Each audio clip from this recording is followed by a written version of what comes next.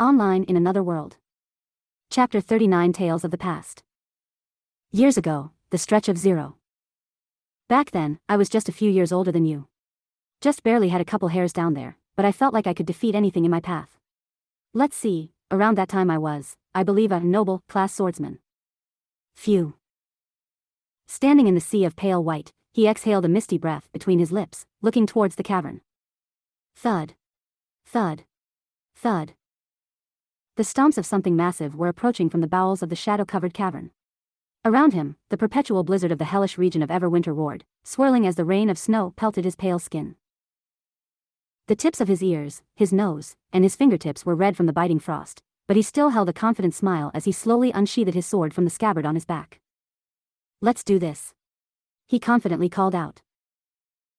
Youthful vigor birthed itself with that smile as his eyes gleamed with the yearning of glory and triumph. Behind him, a black ponytail swayed in the cold winds.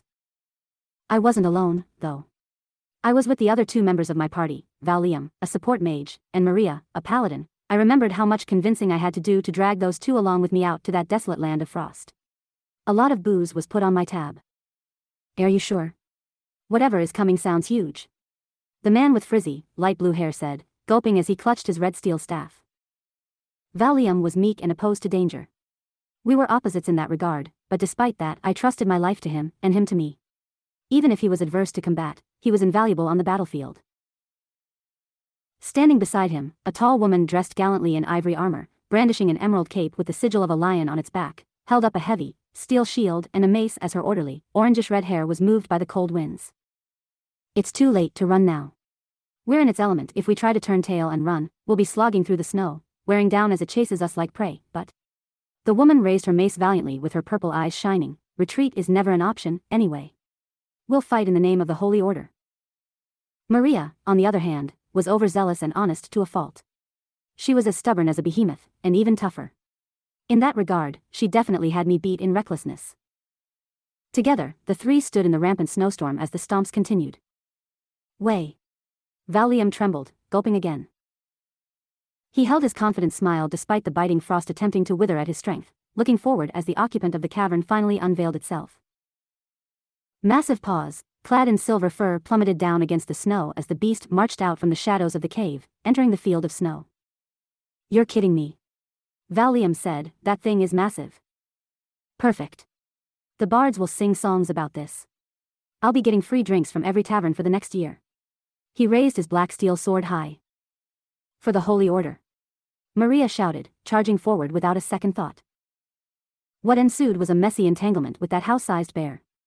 Still, I was overjoyed. I don't think I ever stopped smiling the entire time, even as I came inches away from those massive claws tearing me in two.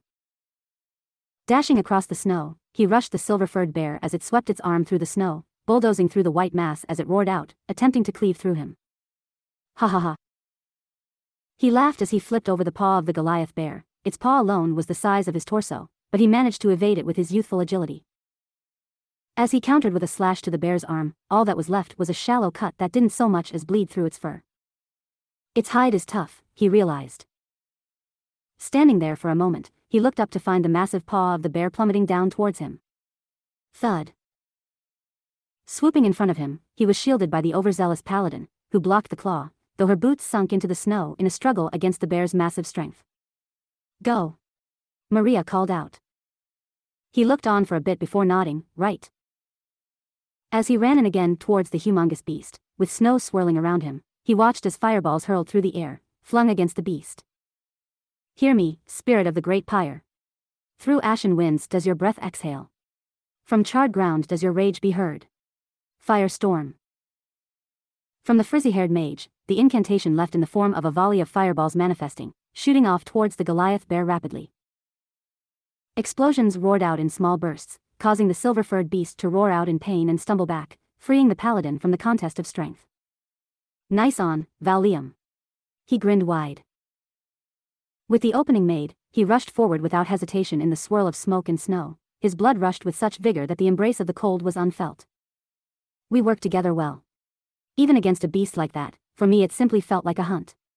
Now that I think about it, I loved the cold that day. The feeling of my own blood rushing and warming my body from the frost made me feel truly alive. Swiftly, he scaled the body of the massive bear, dragging his never-dulling blade into a series of deep cuts along its form before reaching its head. And down you go. Let the bards remember the time Julius Dragonheart felled a beast as vast as the fields it lived in. With that, he sunk his sword straight into its skull, instantly slaying the great beast with that finishing touch. Still, that was only one part of it. Our journey through the stretch of dread was anything but easy or simply. Exhausting hikes through the sea of snow, pelted by harsh winds carrying pellets of frost that felt like arrows to the skin. During the nights, they bundled around a campfire, kept ablaze only through the efforts of Valium, who stoked the flame with his magic. "You almost passed out back there, Valley," he said teasingly, leaning back against the frost-clad wall. Valium huffed. I did not. I was simply catching some rest between steps." "I don't think that's a thing," Maria added. "No matter how much we bickered, we had each other's backs. That's how it was. Those days were some I'd never take back."